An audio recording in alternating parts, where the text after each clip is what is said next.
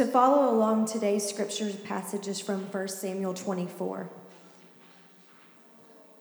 When Saul returned from following the Philistines, he was told, "Behold, David is in the wilderness of En-gedi." Then Saul took 3,000 chosen men out of all of Israel and went to seek David and his men in front of the wild goats' rocks. And he came to the sheepfolds by the way, where there was a cave.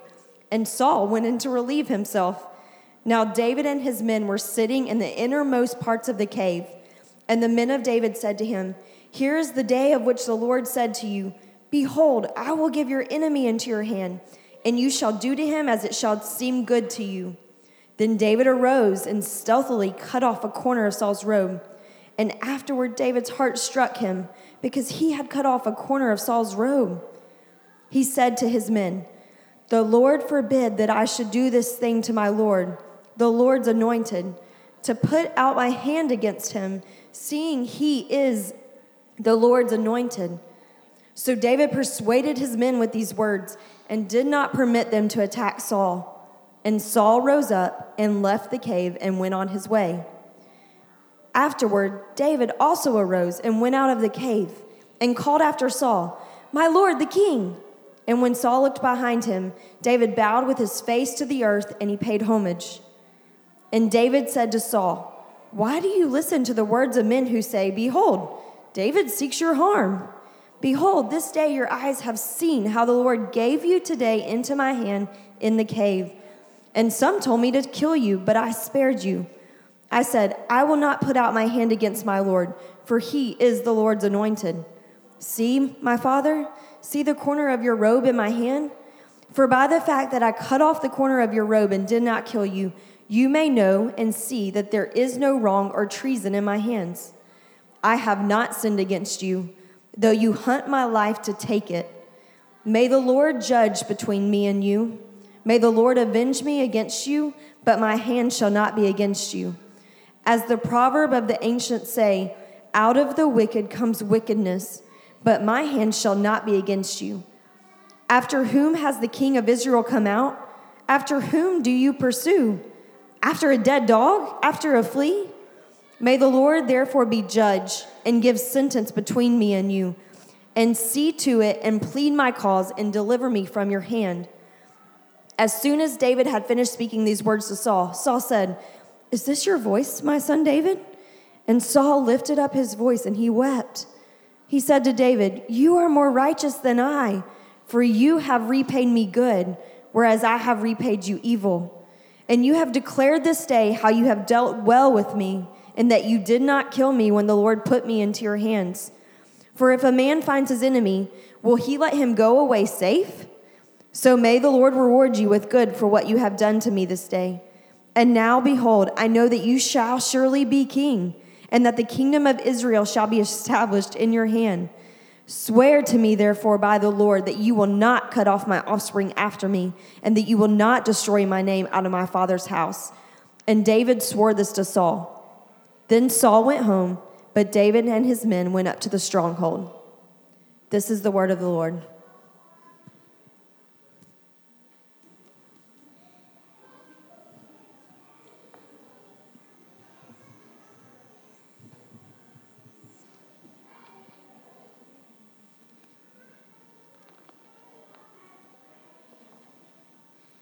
All right, good morning, Mercy Hill Church. My name's Brad. Love to meet you if I haven't had a chance to. I'm one of the elders here. And a quick update, we've told you guys that we would continue to keep you updated in regards to our meeting location. God has given us favor with the new owner of Trinity Methodist, the historical sanctuary on Evergreen. It's built in 1923, same architect as the Pink Palace. And we have a lease that's been offered to the owner. We passed it his way, I believe, on Tuesday of last week. And so we would just ask that you would continue to pray along with us. Our goal is that we would move into that space on October the 6th. And so this lease is definitely a very, very important and last piece of that puzzle and coming together. And so continue to pray with us. If you would, we're very encouraged and excited about what we believe the Lord is doing. So today we're continuing in this study of the life of David. And if you remember most recently, as we looked at David's life in chapters 22 and 23, we saw David in the wilderness.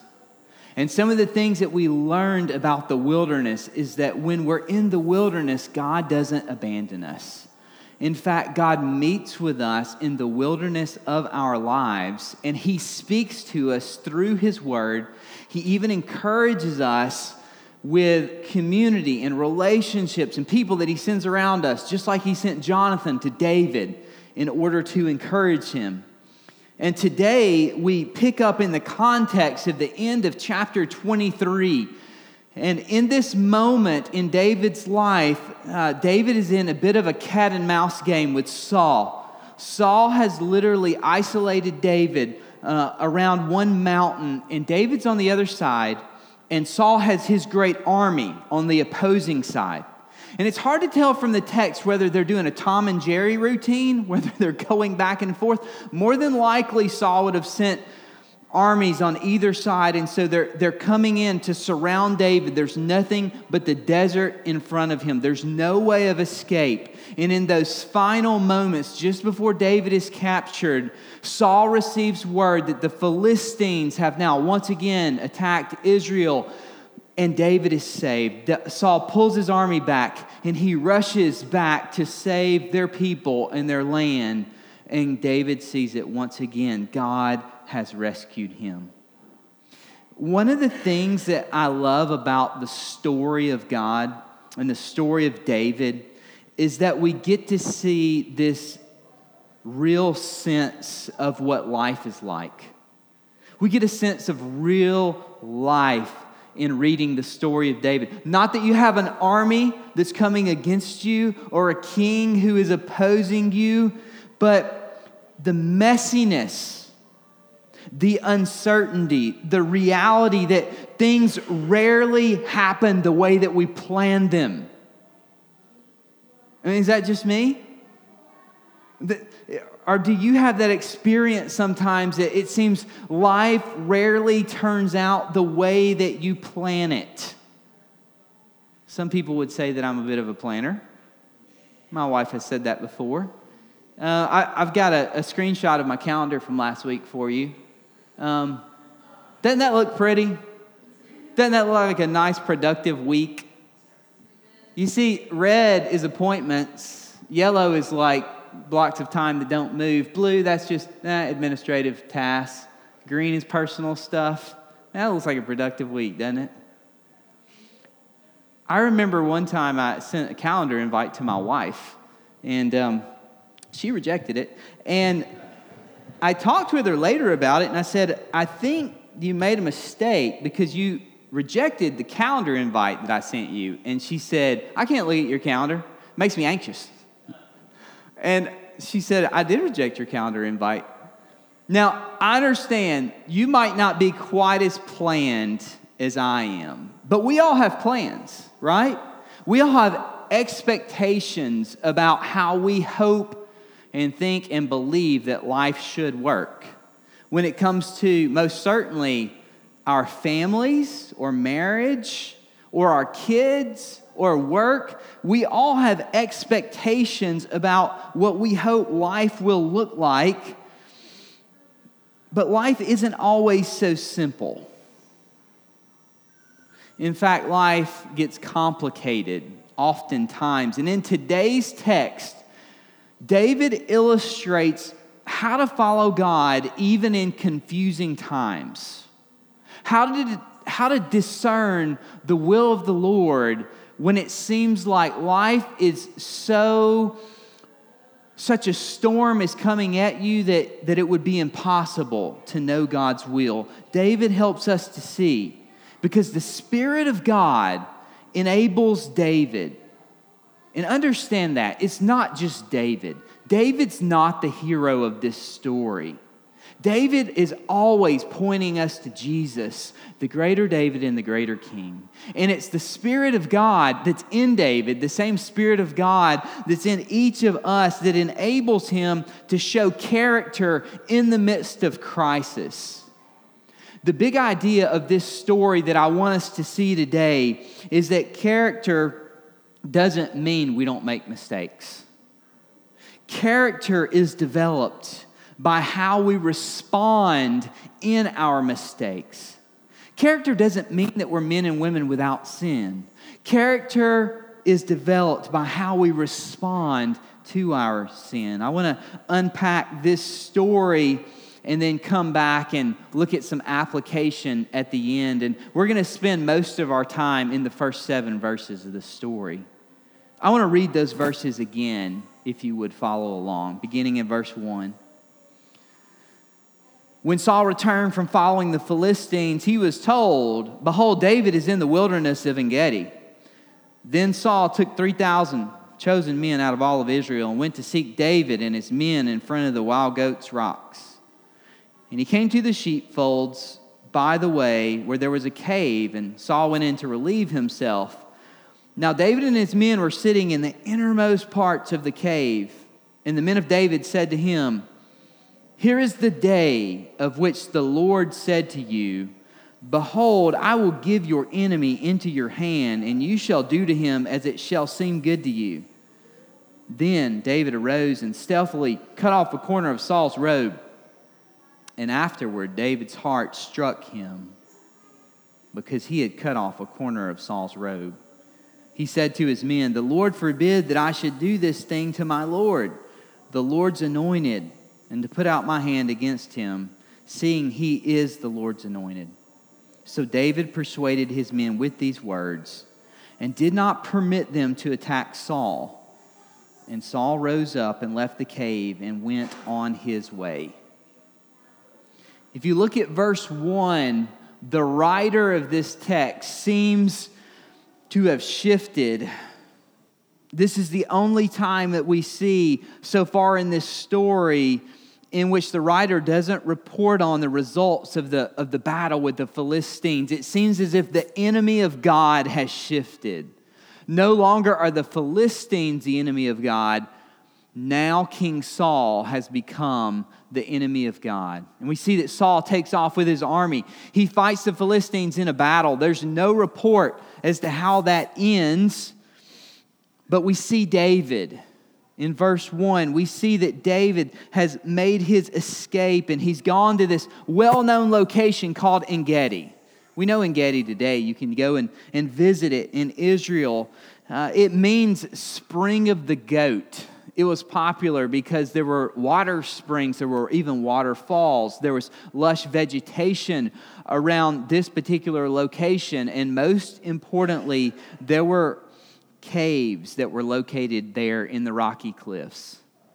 In verse 2, we see that Saul has just returned from battle, and Saul is at this point where his anger towards David has turned to rage.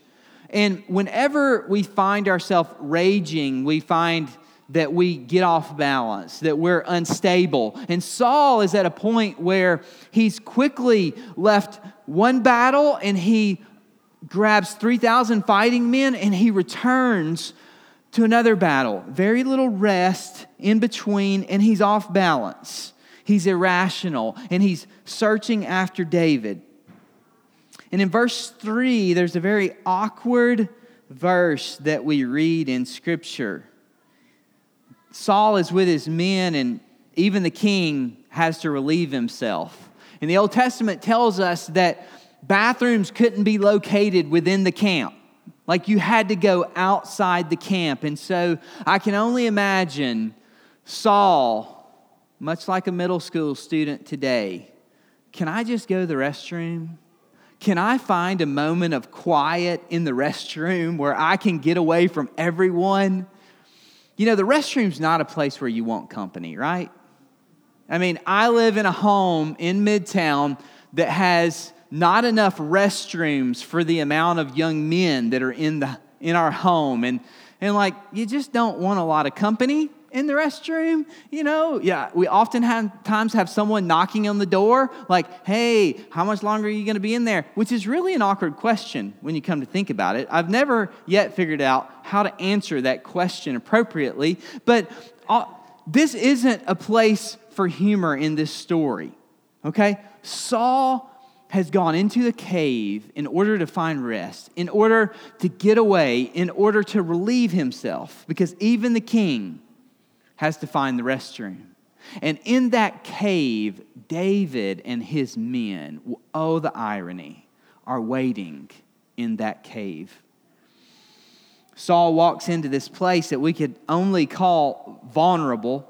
It's the most appropriate word that I know. Nobody wants company in the restroom.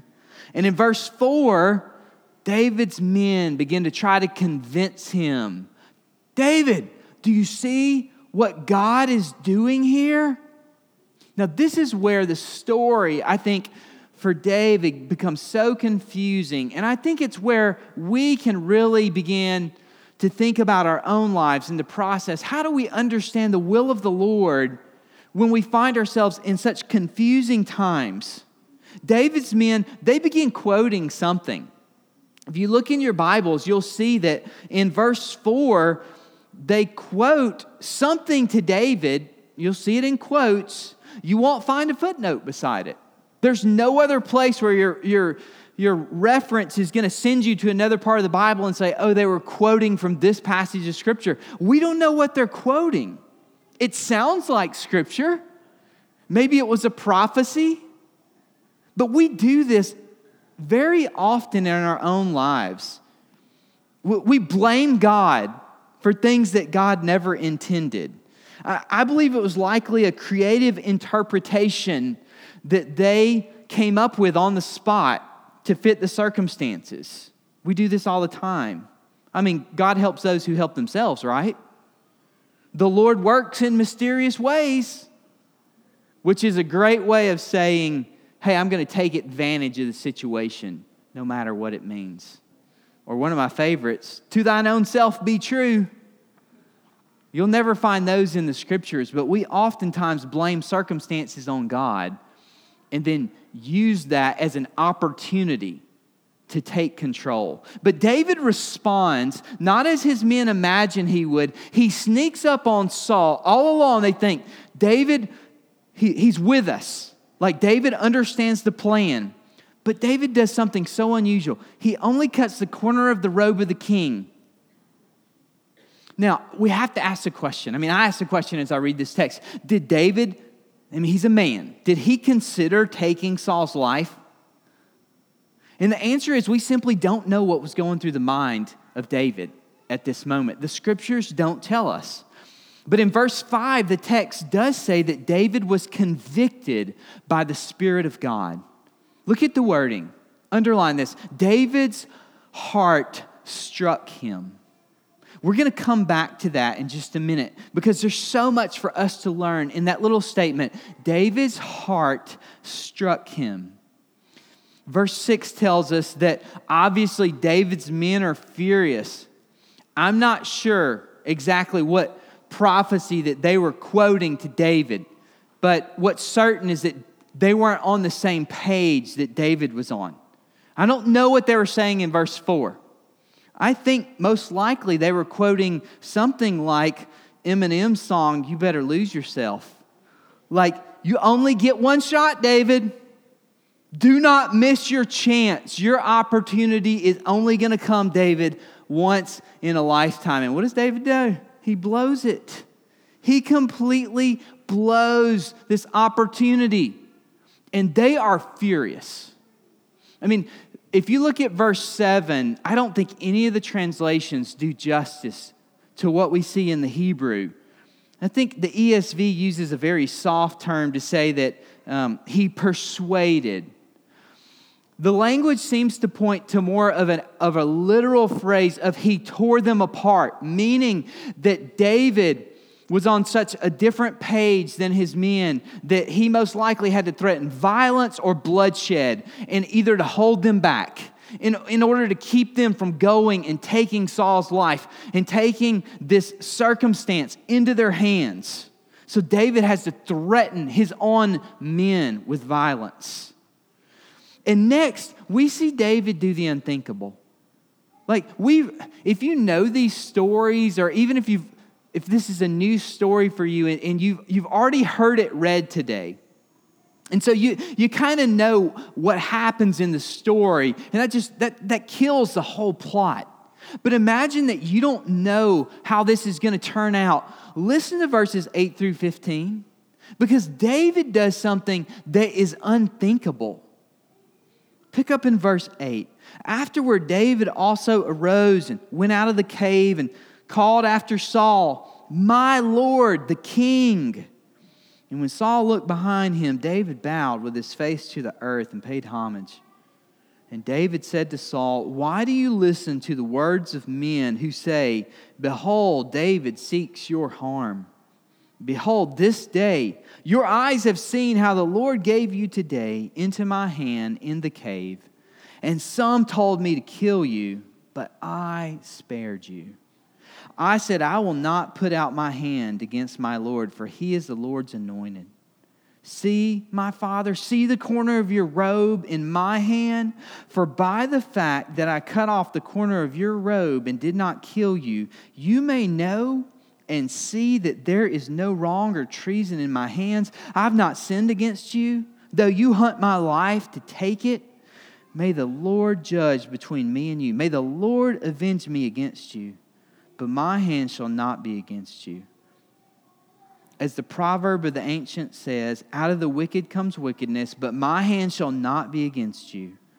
After whom has the king of Israel come out? After whom do you pursue? After a dead dog? After a flea? May the Lord therefore be judge and give sentence between me and you. And see to it and plead my cause and deliver me from your hand. In those verses, we find the most amazing statement by David. It comes in verse 12. May the Lord judge between me and you. May the Lord avenge me against you, but by my hand shall not be against you. Do you hear what David is saying there? David has stood up for himself in the previous verses. He stood up and he's defended himself, but he stops with that. And he recognizes the words of the Lord from Deuteronomy chapter 32, verse 35, which simply says, "Vengeance is mine, says the Lord." And David determines in his heart that he will not take vengeance, but that he understands that God is the ultimate judge. David, if you think about his story, he didn't ask to be anointed king of Israel. He was minding his own business. He was out with the sheep.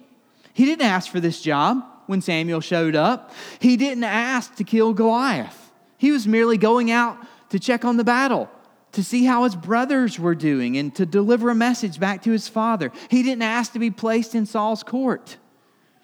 None of this was according to his plan, but most certainly, it was not according to his plan to be, number one, enemy of the state, to be hunted by everyone who was loyal to Saul. But even in the confusion, even in the crisis that David faced, David recognized that God was in control.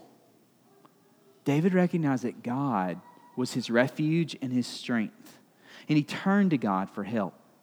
He refused to take control into his own hands.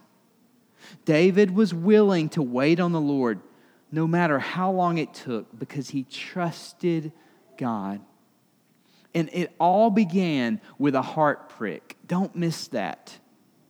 It all began with a heart prick. When he cut the robe of King Saul, he recognized that this was a symbol of Saul's reign being cut short. Do you remember when Saul had sinned against the Lord and he begged Samuel to go to the Lord on his behalf? And Samuel refused. And the last time that we saw King Saul and Samuel together, Samuel the prophet walked away and Saul grabbed Samuel's robe. And as he did, his robe was torn apart.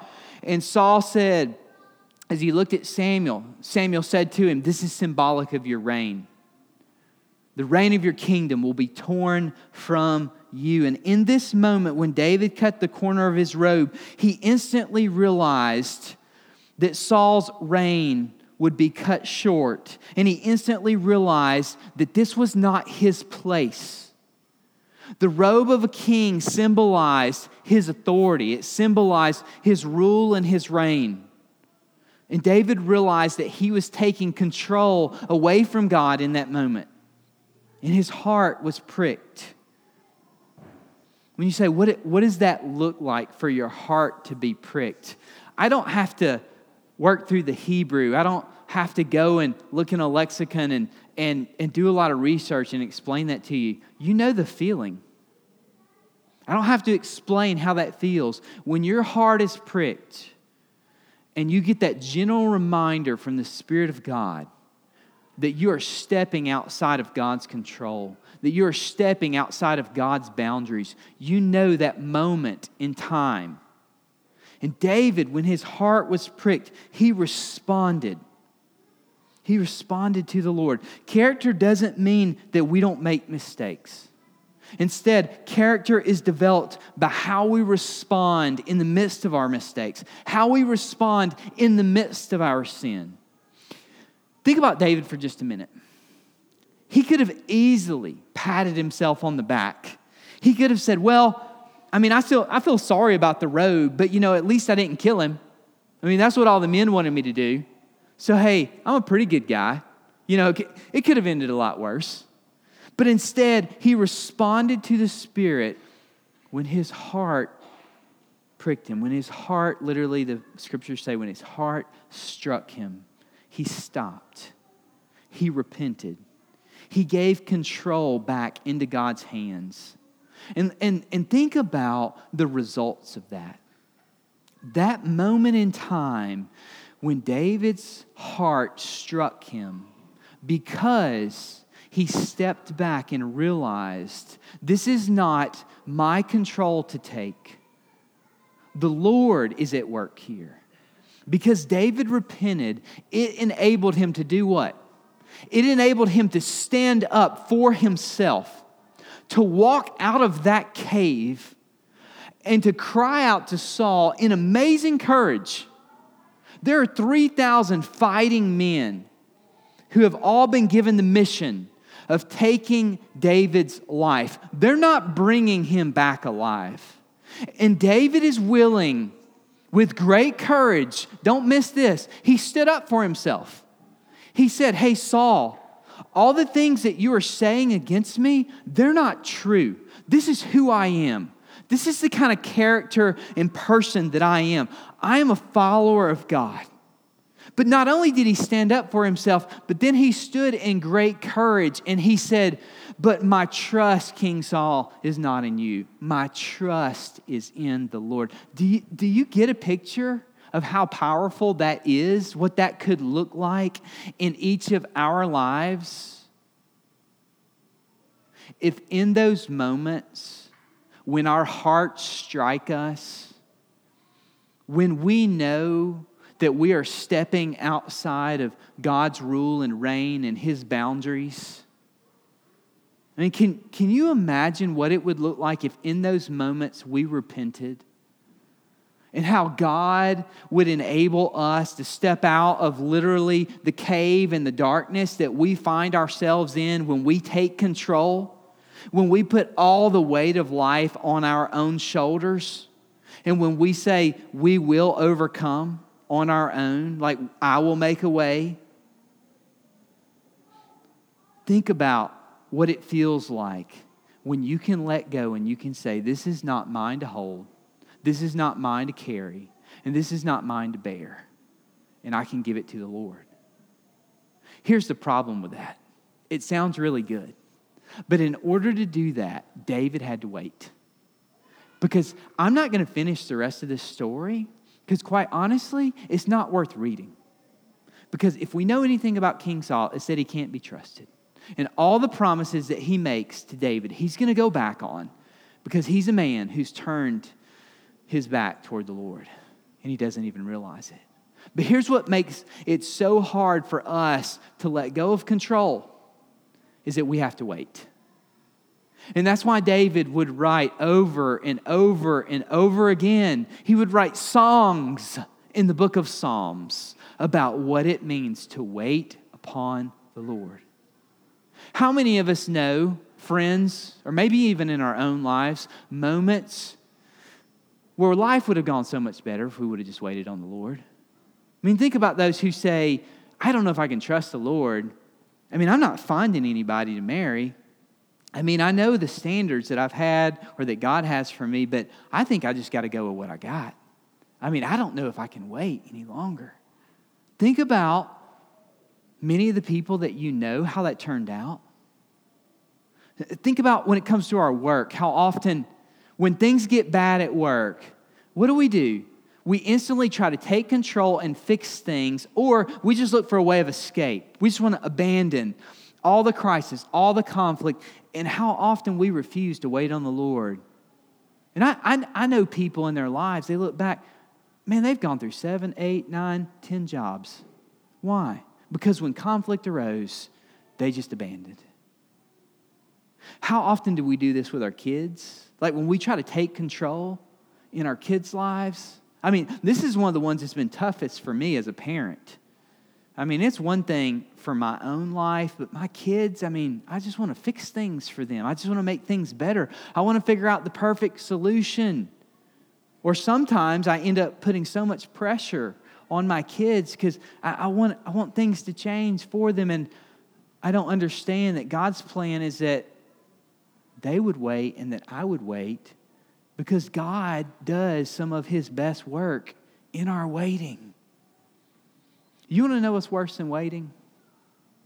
Being out of control. And most of us refuse to be out of control.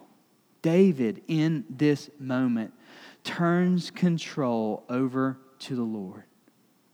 What would it look like in your life today if you took just a moment to think about the areas where you have stepped outside of God's boundaries, when God has struck your heart and He's pricked you and you've just kept on going? Those areas where you've grabbed control in your circumstances. It's easy to find them. It's the stuff that keeps you up at night. It's the things that bring anxiety. Because anxiety is always fear that's gone unprocessed. Anxiety is always fear in our lives that we've refused to take to God, because fear is a great thing. I stepped outside of my office this last week, this little shed in my backyard, and there was a snake right where that microphone is. And I just about went into the cave to relieve myself, like Saul. I mean, I ran and screamed, and it was something like that. I don't like snakes. That's a fear, and that's a good fear, because if that snake was a rattlesnake, he could have bit me. So fear is a very good thing. But when we don't take our fears to the Lord and say, God, I need you, I can't face this fear on my own, then those fears become anxiety under the surface of our life. Each of us, we take control in so many different areas. You can find them with anxiety. You can find them in what keeps you awake. You can find them when you just think about what circumstances in my life bring an unusual sense of dread that I can't seem to explain. Each of those are areas in our lives where we've taken control. And here's what's so funny about it. This is such a simple message. Such a simple message. Control. Adam and Eve, they struggled with it. It's all about trusting in God, right? It's all about, is He really good? I mean, if we've come to know Christ, this was the first lesson that we learned in our relationship with God, right? Turn it all over to Him. But there's something about our lives and our hearts that just doesn't allow us to really see life clearly. I know this last week, there were some areas of control that I had taken on in my life, and I talked with Katie some, and I talked with my coffee group some, and they were able to help me see. Talked with Jason some, and the Lord used those conversations to let me see that, all my plans and all the details, sometimes they just become too much. And the Lord enabled me to see I can let go of control. And I can trust Him with those things. And when he showed me that, I gained an incredible sense of relief. But I know that I'll face those same struggles this next week. Like, it's not over.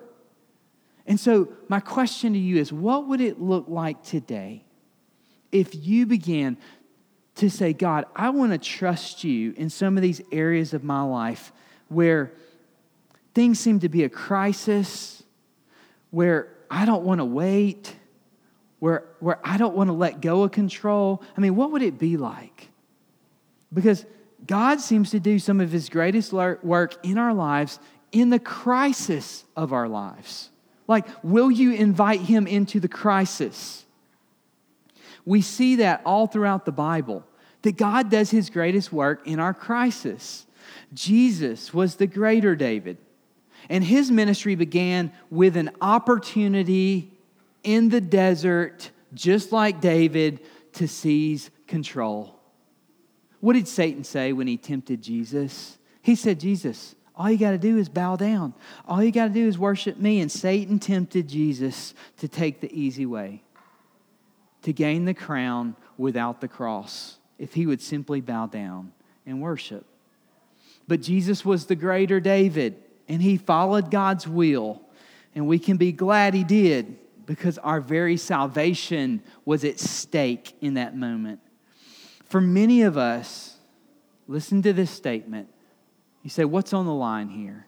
For many of us, in the same way that Jesus followed in obedience after God, for many of us, our usefulness to Jesus lies in whether or not we will patiently wait on the Lord, trusting in His will, standing on His promises, and allowing Him to take control of our lives.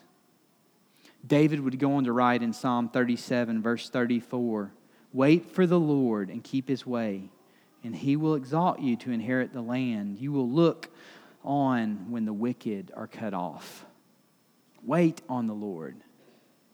David would write in Psalm 40, I waited patiently upon the Lord. He inclined and He heard my cry. He rescued me out of the pit, out of the miry clay, and I will sing a new song. I want to ask if you would just to bow your heads with me for a moment. Today, as you bow your head and take just a moment to consider your life and consider some of the ways in which you might have taken control in areas that God hasn't allowed you. Ways in which you've stepped outside of His boundaries. Just with every head bowed and every eye closed, I want to ask, if your heart is struck this morning, if you're convicted, I want to pray for you. I wonder if this might be a moment of repentance for you, where you would say, you know what, God has really touched on a portion of my life that I need to turn back over to Him. And if that's true for you, I want to ask that you would have the courage to acknowledge that by sticking your hand up so I can pray for you. Just sticking your hand up and then putting it back down. Thank you. Thank you. And with every head bowed and every eye closed, I wonder if there's anyone here today who would say, you know what? I've never given God control of my life. I've thought that He's asked for me to follow a lot of rules, and I've thought that He's invited me into religion, but I've never invited Jesus to forgive me of my sins and to take control of my life. If that's you, I'd love to talk with you more about that. Would you mind just sticking your hand up and putting it back down so I could pray for you? If you've never given God complete control over your life. Let's pray. Father, thank you for the story of David, but God, thank you so much more for the greater David, for Jesus, who showed us what it looks like to walk in obedience, to wait patiently upon the Lord, to allow you and your plan and your ways to unfold. God, thank you that because of Jesus, we can believe that your ways are always better, even when they're difficult, even when they involve crisis. Father, I pray by your Spirit that you would strike our hearts And that no matter how small or large it might seem, God, I pray that we would be obedient. It's in Jesus' name that we pray. Amen.